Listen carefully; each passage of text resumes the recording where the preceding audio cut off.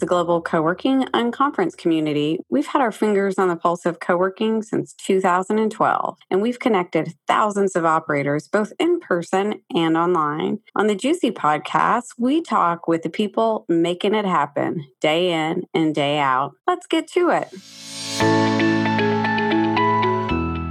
Hey, everybody. Welcome back to the Juicy podcast. I am so excited to have Lucy Pugh from Working From with us. Lucy, what's your title? I don't even know. These days, it's regional head of sales. So the region is soon to be stretched from London over to Brussels. So nice. It's a new region we're creating. I love it. I love it. Okay, so I'm going to backtrack now and ask how you are, not your business, you personally. How are you? A very good question, actually, right? I think it's often washed over to ask it specifically in that frame. But yeah, I'm good. I'm enjoying a lot more lighter days. They're longer and lighter, which is enjoyable. So it's definitely been helping with early morning workouts and just keeping a bit more of a positive frame of mind. So that's where I'm at right now, I'd say. Awesome. How's your business? Yeah, good. We reached, I mean, this sounds straight in with stats for you, but we reached occupancy at 100% back in June 21. So since then, it's kind of been a series of Tetris moves, just trying to help members grow within the space. But obviously, we are one space in London for the moment. So it's just a case of managing expectation and helping people grow where possible and also downsize where possible, too. So that's been really interesting. Interesting. So you've had have you seen people not utilizing their space because the influx of hybrid and stuff like that, and people are only coming in like Tuesday, Wednesday, Thursday, and you're like, hey guys, actually you could have a smaller office. Yeah, and it's funny because I think previously that'd be something that would probably scare people to say, have less space from us. But I think because obviously you want to retain the community and the business as long as they're staying in the space, if it helps them to kind of swap with somebody else in a sense. We have actually had that scenario where somebody had a 24 and somebody has a 6, and actually, believe it or not, they want to go in completely opposite way.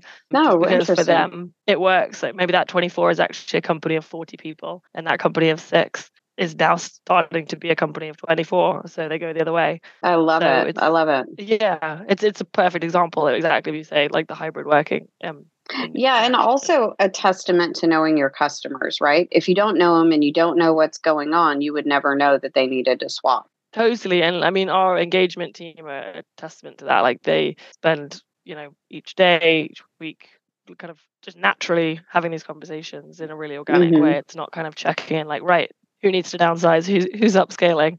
It's very much just conversationally through like members' breakfasts or events that take place in the space. They just have an opportunity there and then to grab 5 minutes and go see what's going on with them as a company. So smart. So for people that don't know, who is Working From and how are you guys associated with the Hoxton? Shall I go right back to the beginning or where should I start? Yeah, I think so. Yeah, I'm interested in the whole journey. Usually. Yeah. So we opened back in February of 2020. Lucky us. Great timing. Yeah, we knew. We were like, this feels like a good time. So we had a really awesome launch week, packed full of events. February itself was super busy. The ramp up for pre-sale, despite us being, the new kid on the block with nothing else to kind of show about who we were in terms of frame of reference for prospective members. We were super busy with tours and inductions, but obviously swiftly followed by March 2020, which we know what that brought. I don't need to further clarify that. So after a series of like lockdowns, we closed, we reopened a few times, mostly down to the fact because where we are a real estate business or a hospitality business, and our government very much gave the guidelines under those, while various different industries and wherever you fell, everyone was kind of trying to look for direction. So it was, okay, I guess for real estate, so we'll follow that. So if offices are closed, we're closed. And then over time, it became clear that actually co-working kind of sat in this no man's land that meant that we could actually reopen. So we followed suit with, I think it was the third lockdown that we had, that we decided actually we're going to be a bit more independent and think for ourselves here. So after all of those openings and closing and reopening, we finally reached capacity in June of the following year, and it's kind of been pushing forward ever since.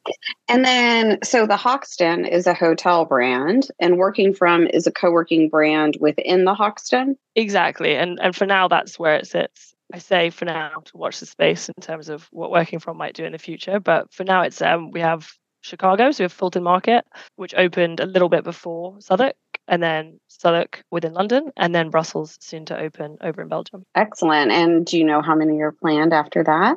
I couldn't possibly share that on this podcast, but it's we're part of a larger sort of parent company with the core. So I think there's a lot of exciting opportunities. I think Sharon recently spoke in an article discussing the possibility of, Mama Shelter, 25 Hours, Mondrian, SLS, any of these companies, any of these hotels, brands that sit within our core are an option. Yeah, I've always thought that hospitality and hotels specifically are where a lot of growth is going to come from, because you guys already know hospitality, and that's just such a key part of co-working. And I would actually submit that you guys, are not real estate, you're hospitality, because what you do is you take care of people, period. Right. And I think, to be honest, people really appreciate that authenticity. I think it's quite clear and obvious whether it's forced or whether it's natural. And I think because obviously the hospitality piece is already embedded in us with the hotel and with the restaurants and various other brands that sit within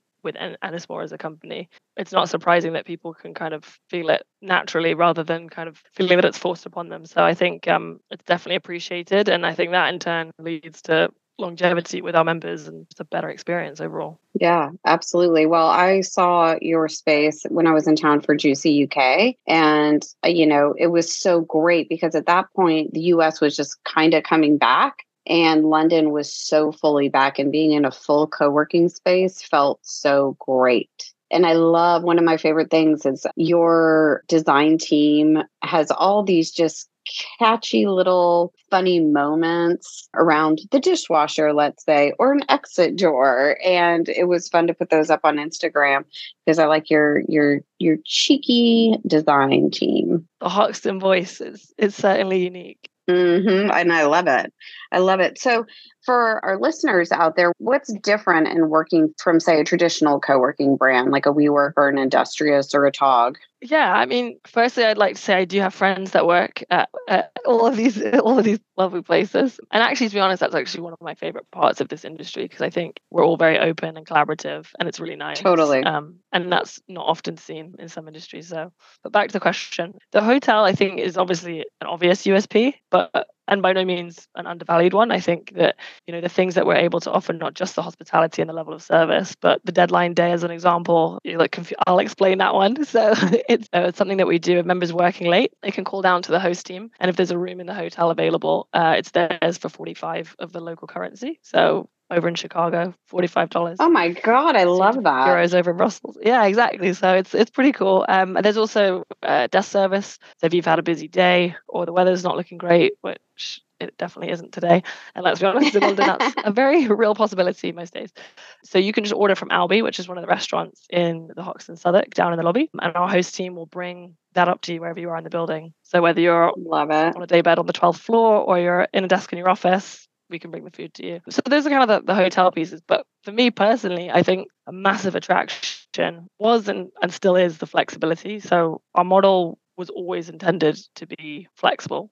Obviously, the industry, the clue is in the name, but for us specifically, with private offices, they only have to commit for 2 months, and then fixed offices, which we call open studios and hot desks, are just 1 month. And I think a lot of companies have pivoted and adapted quite rightly since COVID, but it's something that was already in our DNA at the beginning, which kind of meant that it was very easy to carry out, and also meant that during and after COVID, obviously commitment was scary for companies. So for all of us really. So I think that this was hugely appreciated then and continues to be now. And I'd say surprisingly, or perhaps unsurprisingly, a lot of those members have stayed longer than 1 or 2 months, with a large number now with us for almost the 3-year point where we've been open. So I think for us, it's for me personally, flexibility. The hotel is a big part of that. And lastly, but obviously, as we've discussed, by no means least, hospitality. So I think, as I said before, when it's ingrained in everything that you do, people can see that it's authentic and appreciate it. Yeah, 100%. One of my complaints as of recently in the US with co-working spaces has been there's a lot of times I walk into a co-working space and there's no one to greet you, or the door's locked and you can't get in because you don't have a fob. It's like, what is that experience telling to the individual that's coming to your co-working space? It's funny that you mentioned that, because actually that's something that I really appreciate in our space, is that our team is, sort of 20 people strong, which isn't always the case, and it's not always Mm-hmm. possible necessarily. But it is here, and I think that is definitely something that helps. Yeah, fantastic experience. I remember walking into, the ground floor in Suffolk, and there were, I think, 2 or 3 people at the desk ready to help us. And that's lovely. And yeah, not everybody can do that, but it's a great experience. So I know you guys are at capacity. What is your thought on how's the rest of London doing? Is everybody still kind of at capacity? Because when I was there last September, it was like everybody was like, yeah, we're 90% or 100%. And so like, are you looking for a new location in London? Yeah, and I think it's no longer a joke, is it, right? Before, when we were at GC events. Yeah, it was a joke at GC. Everyone's like, oh yeah, everybody's yeah. at 100%. Yeah, no, you are. Yeah, but they're serious. But everyone is, like, I think, and it's cool. I think that it's clearly a booming market. And like everyone knows that right now in London, Mm-hmm. demand heavily outweighs supply. I think after the final lockdown of 2021 rather, many spaces were still struggling. It was kind of as if like everyone had been a few rounds with Tyson in the ring, and it took like everybody different amounts of time to get back up again and start going. So I think like, especially those with like multiple sites. So to your point, we haven't yet opened another one in London, something I definitely love to do. There's clearly a hunger for it. But yeah, it's clear that Southwark, Soho, Shoreditch, the city, just some of the few of the key neighbourhoods, they're all thriving, which is really good to see. So I think the next piece we discussed briefly at GC actually was like the suburban market and what that looks like. And I think like how other major cities, whether it's Birmingham, Manchester, Bristol, and the big towns around them, and how they continue to attract companies. I think that's going to be really interesting. Yeah, for sure. And in the US, one of the things we're seeing is lots of people don't go in on Monday and lots of people don't go in on Friday. And a lot of people are just doing like a Tuesday, Thursday, or a Wednesday, Thursday. And I was just curious if it's like that in London as well. Oh, definitely. It's Tuesday, Wednesday, Thursday, which they have a very rude word for it. So I don't think I'll say it on here, but Nikki already said it on a call or something. Okay, good. Yeah. All right, so anyone else can just guess who's listening in. But yeah, so Tuesday, Wednesday, Thursday, I would say predominantly. But that being said, and everyone's kind of like, cool, that's not new information. But actually, I'd say our Mondays are growing, and our Fridays are pretty dead. So just to give you an idea, you're probably looking at say around 400 people, which still is like 50% of our occupancy. On a Tuesday, Wednesday, Thursday, like a maximum of that number. And then on a Monday, sort of like 250. Yeah, I actually... Friday is even less than those. I was doing a lot of the Tuesday, Wednesday, Thursday, and now I switch it up because I like that it's slower on those days. That's the other thing, and that's why I really enjoy as well, because when I show people around, initially they're like, well, can you just do a membership where it's just these 3 days or it's just this? And then other people are like, actually, I'm going to be creative with this. You carry on doing this one. That's fine. I'm going to come on the days when you've already told me it's quiet. This suits me fine. So I think, as you say, like everyone seems to be working really nicely and cohesively with each other. It's as if they all have a Google Calendar and they're all like aware of when they're going to come in, which is nice because being that we have a lot of space anyhow, no one's really feeling any type of a pinch in terms of not finding that meeting room or phone booth, which are obviously everyone's favorite things, and finding that communal space. Hey, breaking in here to make sure that you're in the know. Our annual workspace conference, GCUC, is right around the corner. It's a 3-day program taking place in Chicago, April 19th through the 21st. This year's event is going to be packed with amazing speakers, exciting panel discussions, and fireside chats, plus plenty of after-hours events for networking. Whether you're a co-working operator, landlord, or vendor, just interested in the future of work, this conference has something for you. It's divided into tracks so that you can attend the sessions that are most relevant to you right here, right now. Mark your calendars, April 19th through the 21st, and don't miss out on this opportunity. Connect with others, learn from the best, and be a part of the co-working revolution. The content is great, but the people are better. You need to be in the room. Tickets are available at na.gcuc.co. Hope to see you there.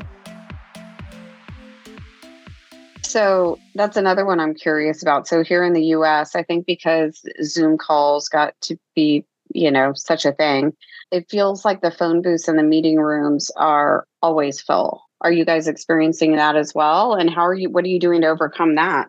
I would say so. And I think if you ask any co-working space, they're going to say the same thing. I think there's never any such thing as enough. Ideally, if it were, in a dream world, you'd have like a phone booth and a meeting room for every company, but that's not physically possible in the building. So I think for me, it's about understanding what the market standard is, what people are expecting, making sure that you're definitely adhering to that. And obviously you would always hope to go above and beyond within reason. So for us, we've done surveys each year, and outside of that as well, just organically speaking to people and understanding like what they feel is a minimal expectation.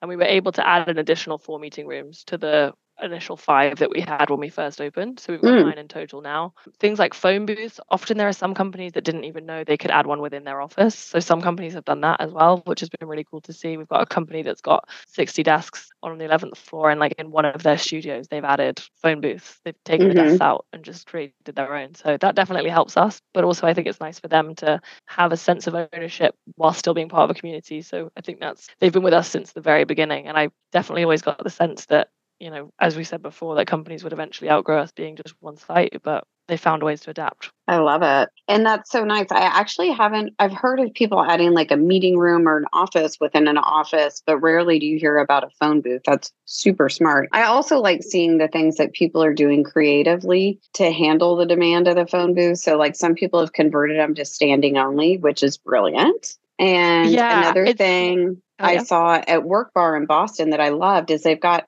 a pane of glass on the outside of the phone booth, and they just take a marker and you just sign up for your time. I've seen that actually in another space in North London. Actually, it's a really good idea. I think my worry would be, what if someone rubs it out? that would be terribly dishonest.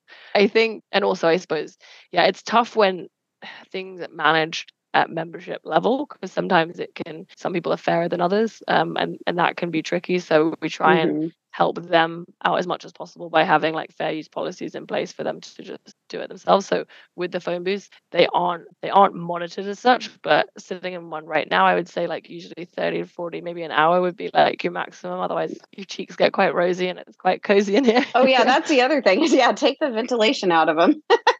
I mean, we've got good ventilation, and it's nice because it's comfortable, it's soundproof. You can achieve what you want to, which is to have a private conversation in a quiet space. But I think, things like some spaces have plugs in them and some are more comfortable than others. I wouldn't suggest putting an uncomfortable chair, or as you made the point, someone just takes a chair out altogether. That was another option. But it's striking that balance between like, let it be what you need it to be, but share it with others, kind of thing. Yeah, for sure.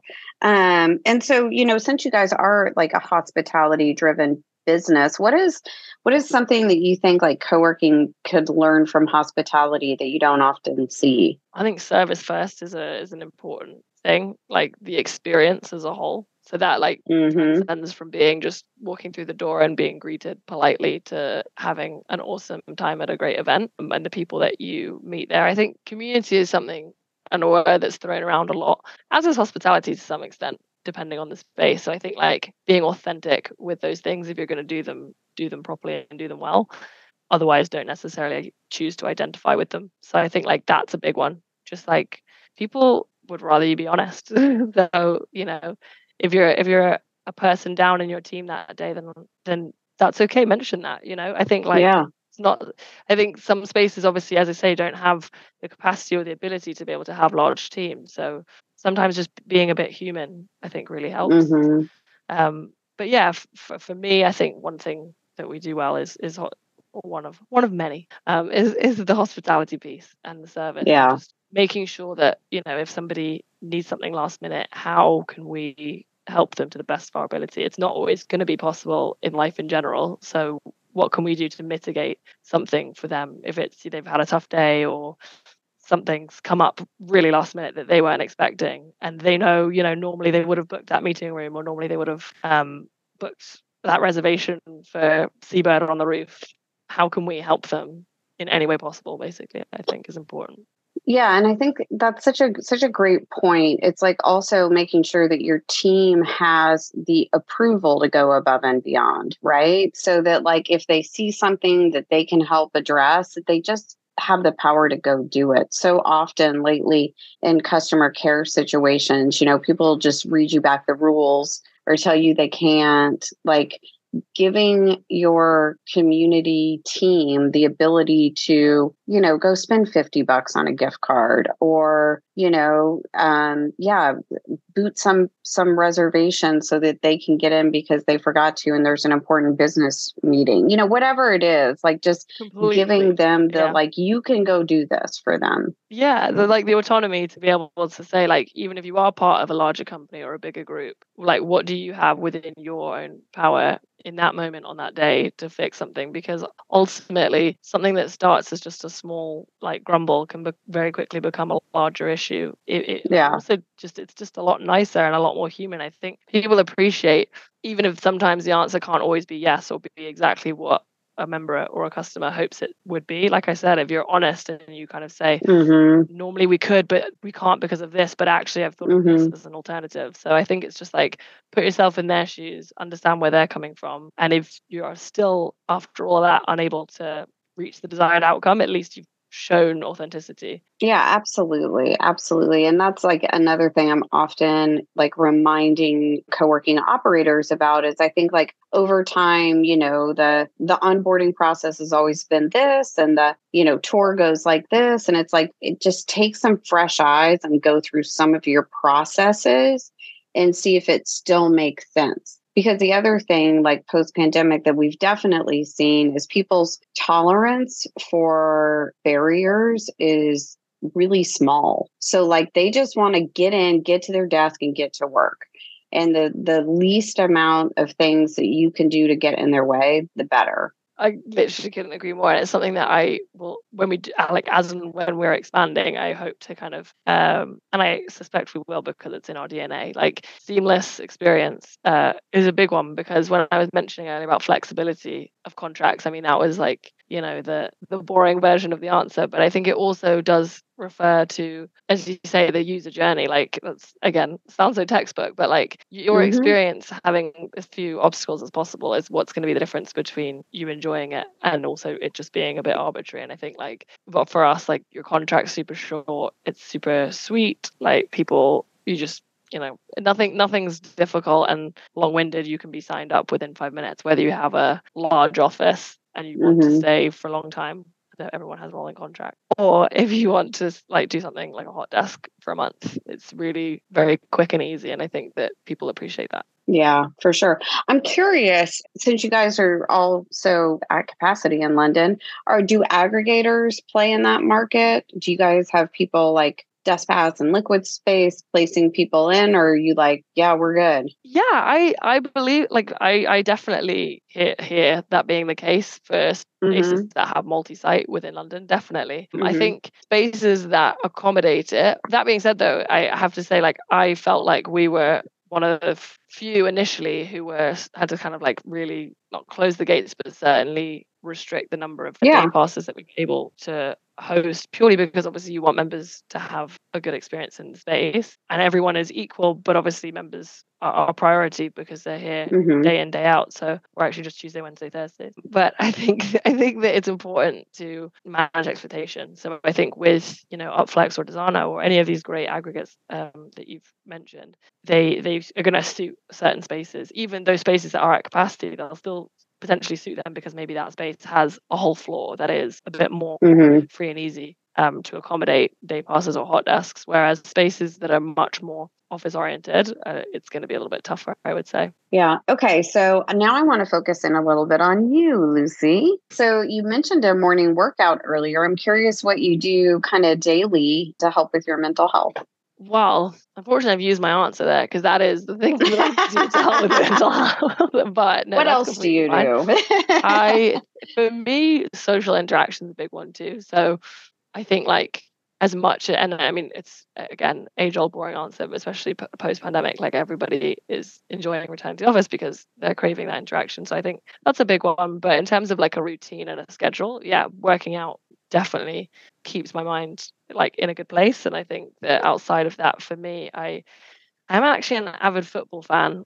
By that, I mean soccer, not football. Yeah. But sadly, I'm a Man U fan. And as of this Sunday, it was pretty embarrassing. I don't think I want it recorded forever and ever, the result. But it was a pretty big whooping from a team called Liverpool. So, yeah, I'd rather forget that one. But that normally helps my mental health. On this occasion, it's probably been to the detriment. But usually that puts me in a great headspace. But yeah, I'd say people and exercise. Yeah, for sure. I am the same. I am a little bit lazy sometimes and spend too many days at the home office. Instead of going into the co-working space, and I need to get better about that. But yeah, the queen of co-working. You got to be in the co-working space. I know, right? But like part of so I've always had a morning routine. That's always been really big for me. Like I get up before I need to be anywhere, always. Like I need time to like just be okay with the fact I'm not in bed anymore. And then I need to drink a lot of coffee. And I do like prayer and meditation. And recently I was listening to a podcast and it was saying like, you just have to do just a 10-minute walk, in the morning outdoors. You have to do it. So I was like, you know what, Mel Robbins, I'll give it a go. So I did. And I'm on week 2 or 3. And how do you feel? Amazing. It is. I am so much better. It's bizarre what a difference it makes. This is the thing. I think like sometimes, and I'm the same, there's a frustration where you're like, yeah, cool, that's nice. But then like there's science behind it, and as frustrating as it is to admit defeat, they are right. And in the end, is it defeat if it does something good for you too, right? So it's and there's something about like seeing the sunrise, and I have a little owl in my owl house, so I get to see my little owl every morning. I know. How authentic is that? I know. And then like I was really doing it to like get my body moving, but I really feel like what it does is it gets my mind moving. Yeah, but and that's just it. There's circadian rhythm and all that jazz. Mm-hmm. Yeah. There's method in the madness. It frustrates me, but it's true. Yeah, totally. And then, we're really looking forward to seeing you this fall at GCUK. Fall already. We haven't had spring yet. I'm excited to do that. Well, I'm always like, because of Juicy, I'm always thinking about the next events and when they are and what I have, like, because there's so much work. Right. Yeah. There's so much work that goes into it. Somebody asked me the other day where GCUSA was going to be next year. And I'm like, oh my God, I have no idea yet. I need to get working on that. Like we need to attend. 2024 is almost here. Yeah. Geez, that must be frightening, but it's exciting. And yeah, do you know where GCUK will be in the fall? It will be in London. I don't know where yet. We are looking at October. We needed to move away from a conference in the US to give our sponsors the ability to go to both. So we wanted to move a little bit away from a competing event. So we're looking at early October, which is new for us. And I'll promise you the best weather. I told you before that September would be all right, but we might be getting cold at that point. Yeah, well, you know what? As a Texas girl, I don't mind that one bit. You're welcoming of it. Okay. I am. Deal. I kind of like it. I like to visit fall. It is. Because it's still hot here in October. That's true. You have to call it autumn here, though, if you're going to be here. Oh, you do? Okay. Autumn. Yeah. Well, Lucy, it's always a delight to catch up with you. I'm a huge fan of Working From. I love what you guys do. I love what you do, and can't wait to hang out with you this fall at GCUK. Likewise. Can't wait. Thank you for having me. Of course. Take care, y'all, and we'll see you on the next Juicy podcast.